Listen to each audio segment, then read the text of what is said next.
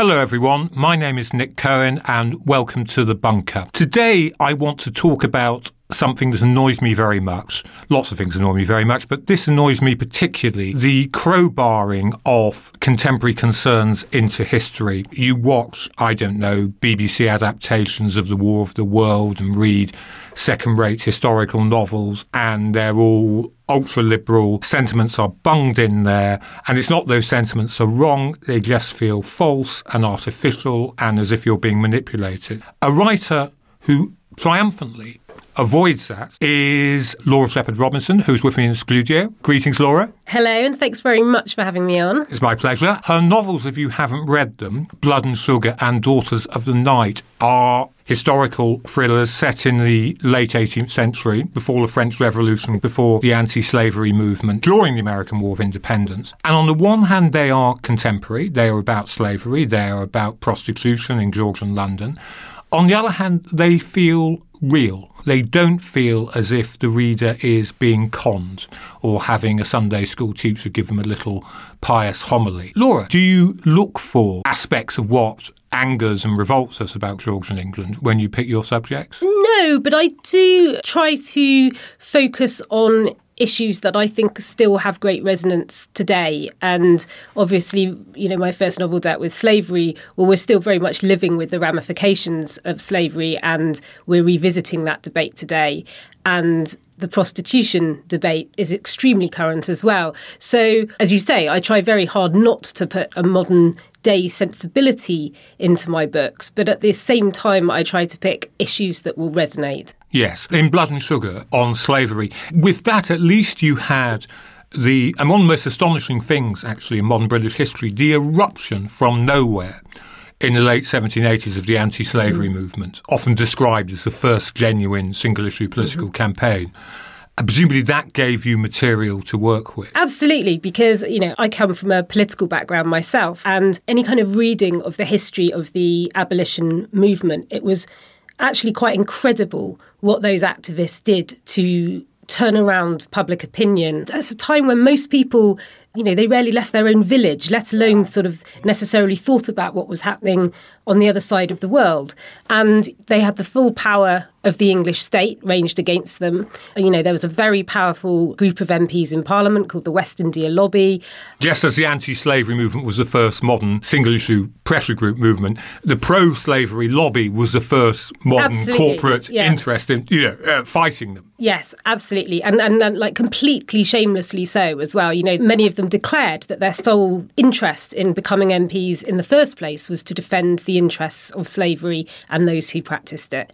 And they fought an equally quite successful rearguard action against the abolitionists after they turned around public opinion. And slavery would probably have been abolished about 20 years before it did, were it not for the efforts of the West India Lobby. But at the same time... led by the future William IV. I was pleased to note I was at an exhibition in Greenwich of Royal Portraits, and actually, and although, one can go on about woke history and censoring and rewriting the past, I actually thought it was a genuine advance where they had a portrait of William IV, Abbas Emsonif, and a leader of the pro-slavery lobby. Yes, I think, there's nothing wrong. In fact, you could argue it's well overdue to give people the full facts, tell the truth. Indeed. Yes, absolutely. But now, your latest novel, Daughters of the Night, is set in the London of brothels and prostitution. Here, was there a problem with source material in that all you've got is accounts by men? The really interesting thing is the answer to that is a very big no, because although a lot of the sort of contemporary,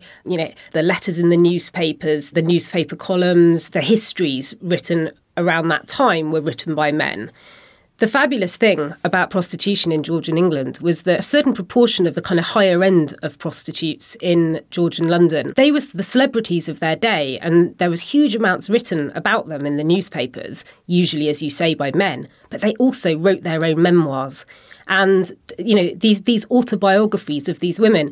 And in their own words, you can read it, and it's absolutely fascinating. And the great thing about it is that, you've got to take them with a bit of a pinch of salt, because like any autobiography, the subject is portraying themselves in the way they want to be perceived. But at the same time, that in itself is very eye-opening as to how these women wanted the world to look at them and what they did for a living. How were they celebrities? So although there were huge dangers facing women who went into prostitution, they also had huge advantages too, in the sense that they earned really quite good money. An average prostitute in Georgian London could earn 5 guineas a night. Now, that's what a housemaid would earn in a year, which is, the most likely alternative occupation that woman would be able to enter. There were vast riches to be had, comparatively speaking, for those women. But obviously, at the same time, as I said, they faced huge dangers. They faced disease and violence and the degrading nature of the work. But then they also would reach the age of sort of 30, 35, and their earnings would fall off a cliff. And so most prostitutes would earn a great deal of money, in their 20s. And then most of them ended up dying in poverty, but not all of them. Some of them, very canny women, went into property speculation. They saved their money, and a large part of Hampstead is built on the earnings of prostitutes, which I quite like. And it's now full of Russian oligarchs. So, I mean, the story continues. I don't want to put readers off reading by thinking they're getting a history book because, these are thrillers. You've got your heroine, Caroline, in Daughters of the Night, who's a complicated character in a strange marriage. And through her, you get the other side of the prostitution world of the 1780s, of the danger to, in inverted commas, respectable women of having their reputation destroyed. Yeah, I wanted to explore those double standards, in a similar way to the prostitutes, and yet also a world away. Educated, rich women like Caroline had rather a lot of freedom, certainly more than you would expect if your reading of history was, sort of the kind of overly patriarchal society of the mid-19th century, say. That actually those women, they often went into politics. Not officially, they didn't become MPs, but they had salons and they campaigned for the political parties that they supported. And Caroline is definitely one of those quite modern-minded progressive women. And they had affairs. There was, depending on your husband's attitude, depending on the social circles you moved in, that women would also have affairs once they had done their duty of producing an heir. However, it was accepted up to a point. If you did anything to publicly disgrace yourself or your husband, then women could find themselves at the very sharp end of divorce cases, and society could be pitiless in how they treated those women who transgressed. And, without wanting to give too much away, Caroline, as you say, she's in this strange marriage. It's not an overly happy marriage, and she does seek company elsewhere, should we say. It's very interesting what you said, because I have often thought that we are now in a kind of transition from a Georgian to a Victorian period. I noticed you said, unlike in the Victorian period, women could be more rich, educated women. We must always remember that most women didn't have those advantages, had kind of more freedom in the Georgian period than the Victorian. Do you in a way prefer the Georgian period for all its hypocrisy and grime and misery to the straight-laced, moralistic Victorian period, which our age is starting to? I think you can overdo those distinctions, and that there were always straight-laced, moralistic, paternalistic people in the Georgian times, and equally there were liberal, progressive people in the 19th century. But yes, I love the Georgian period.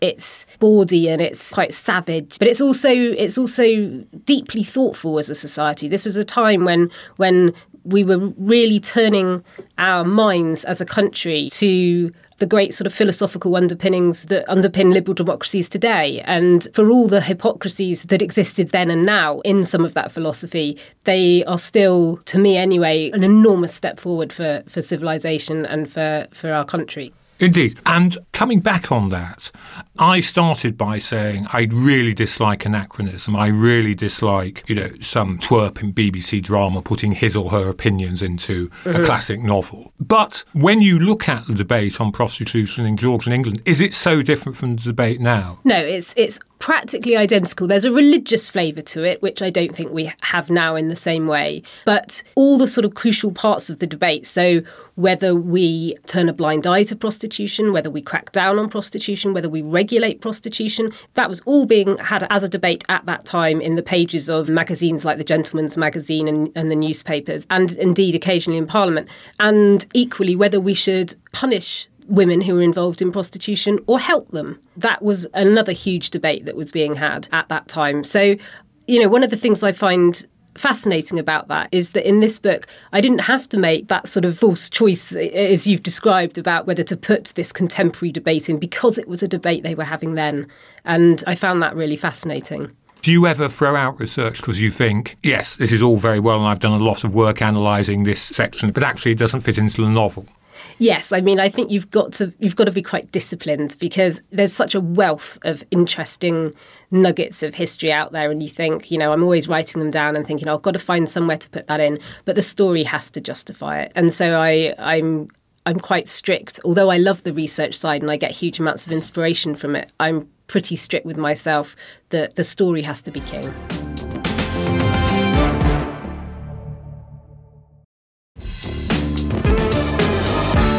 Can I ask a bit about your background? You worked for the Labour Party for a while, didn't you? I did, yes, that's right. What did you do? I worked in the General Secretary's office at the Labour Party, so I was an advisor there. And so that's like central office of the Labour Party. So it wasn't in Parliament, although I often went over to Parliament and to Number 10 because we were in government at that time. What was it about working for the Labour Party that prepared you for a career writing about lies, hypocrisy, murder, psychopaths, torture, humiliation, libel and untimely death? Yes, quite. I think one of the interesting things about working in politics is you get to see a lot of power dynamics very close up. And I think that those sorts of things are universal. And I write a lot about vested interests and powerful, in Georgian times, powerful men. And so, yeah, I feel like I had quite a lot of life experience to draw on in writing about those. When you say power dynamics, examples, what does that mean? Just, I think, the subtle ways that vested interests can have of exerting themselves in the political system and with the media, and the double standards that can exist within a political system.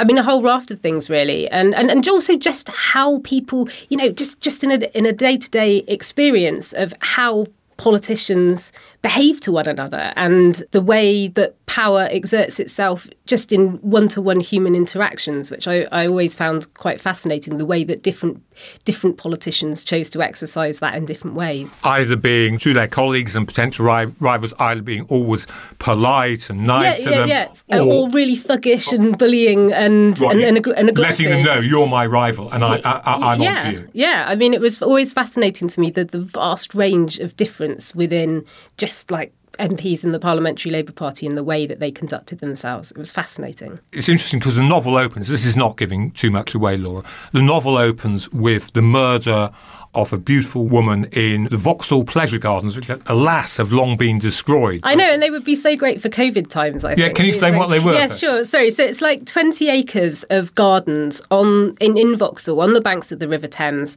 and they were sort of like a cross between a theme park and a sort of very fancy outdoor dining venue and a sex club.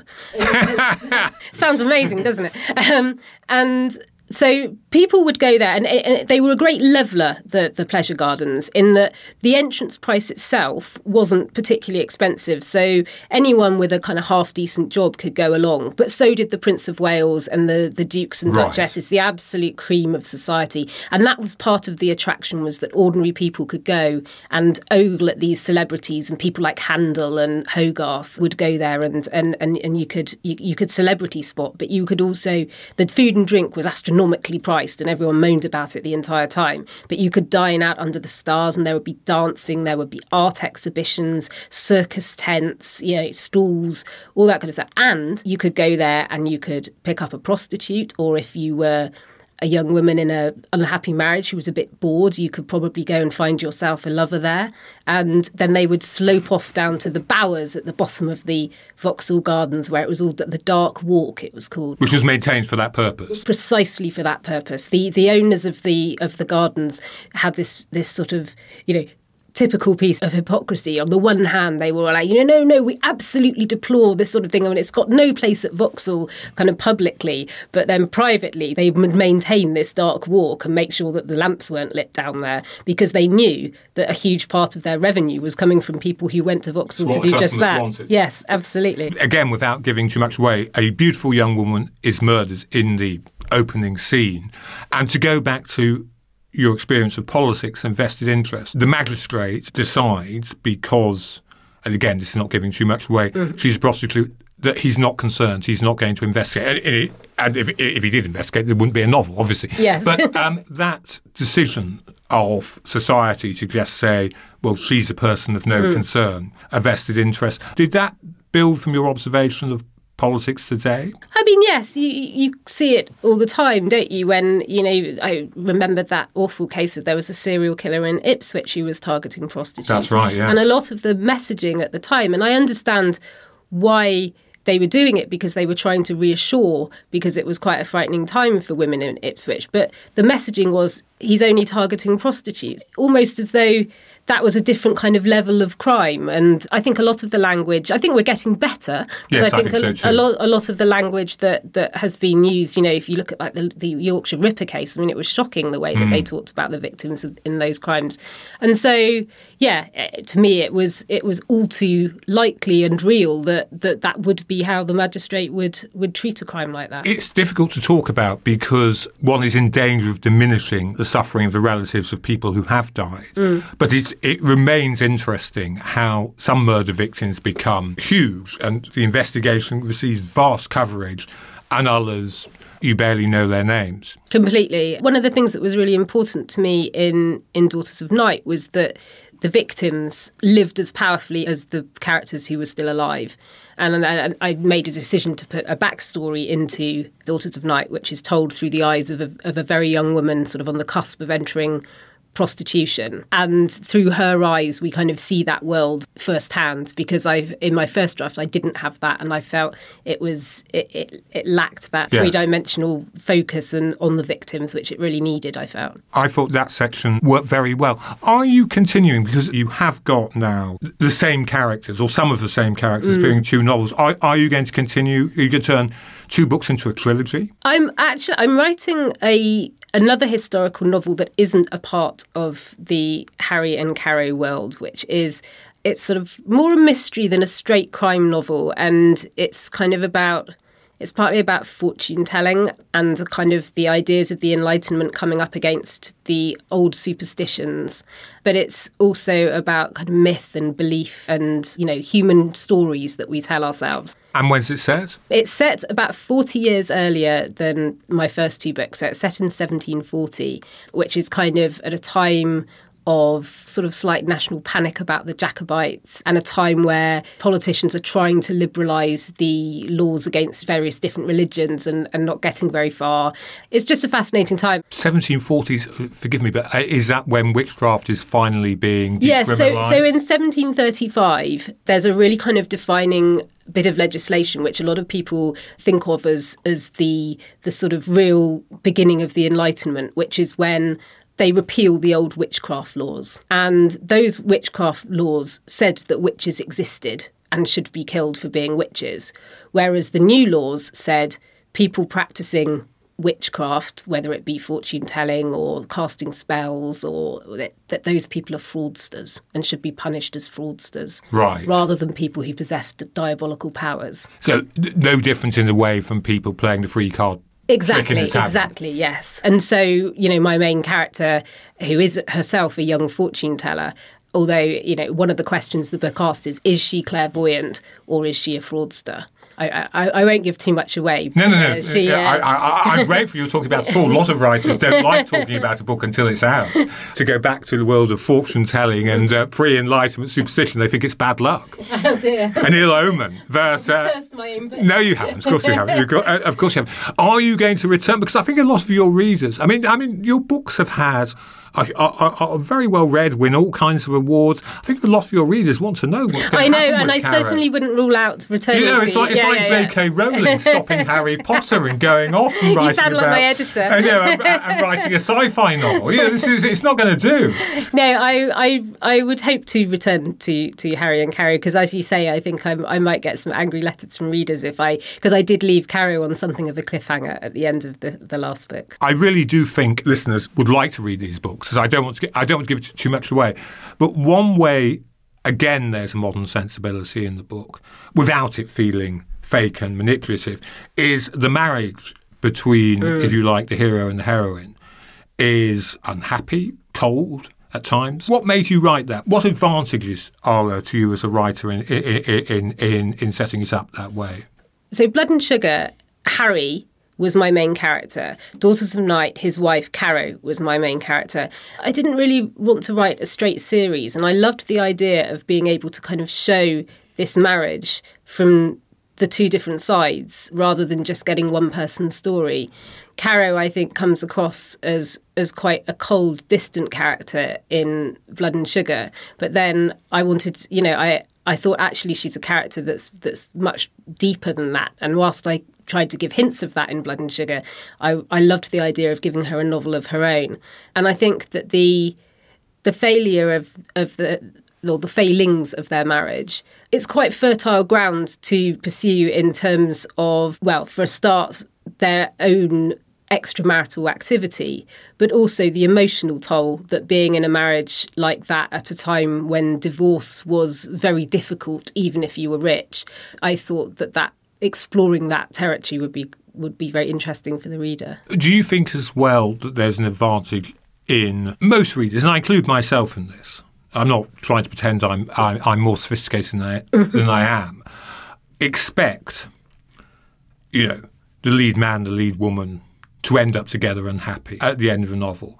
And are there advantages in just not? Do you think that's always true, though? I mean, I absolutely love the George Smiley books by John le Carré. Yeah. And that, I think, is just a wonderful depiction of a terrible dysfunctional marriage. And actually, the act of leaving that marriage in the end for George Smiley is an enormous act of liberation for him. Although plenty has been written about the complexities of that marriage, so some people would probably disagree with me. But No.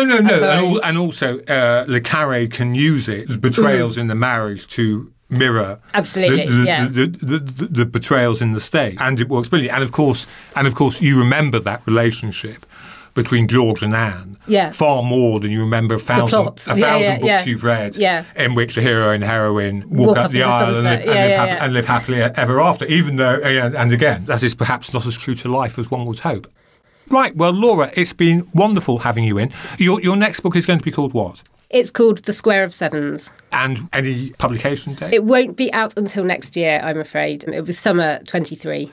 Well, I certainly will be reading it. Before we go, we now have to go into our extended commercial break, which is to say, you've been listening to The Bunker.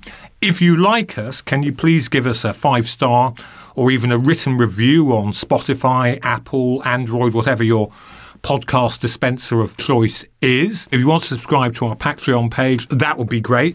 There's bunkers every day, Monday to Friday, culture, politics, commentary. That's it. I think we're done. I think I've advertised everything I need to advertise. All it remains for me to do is to thank Laura very much for being our guest. Thank you very much for having me on. And thank you for listening.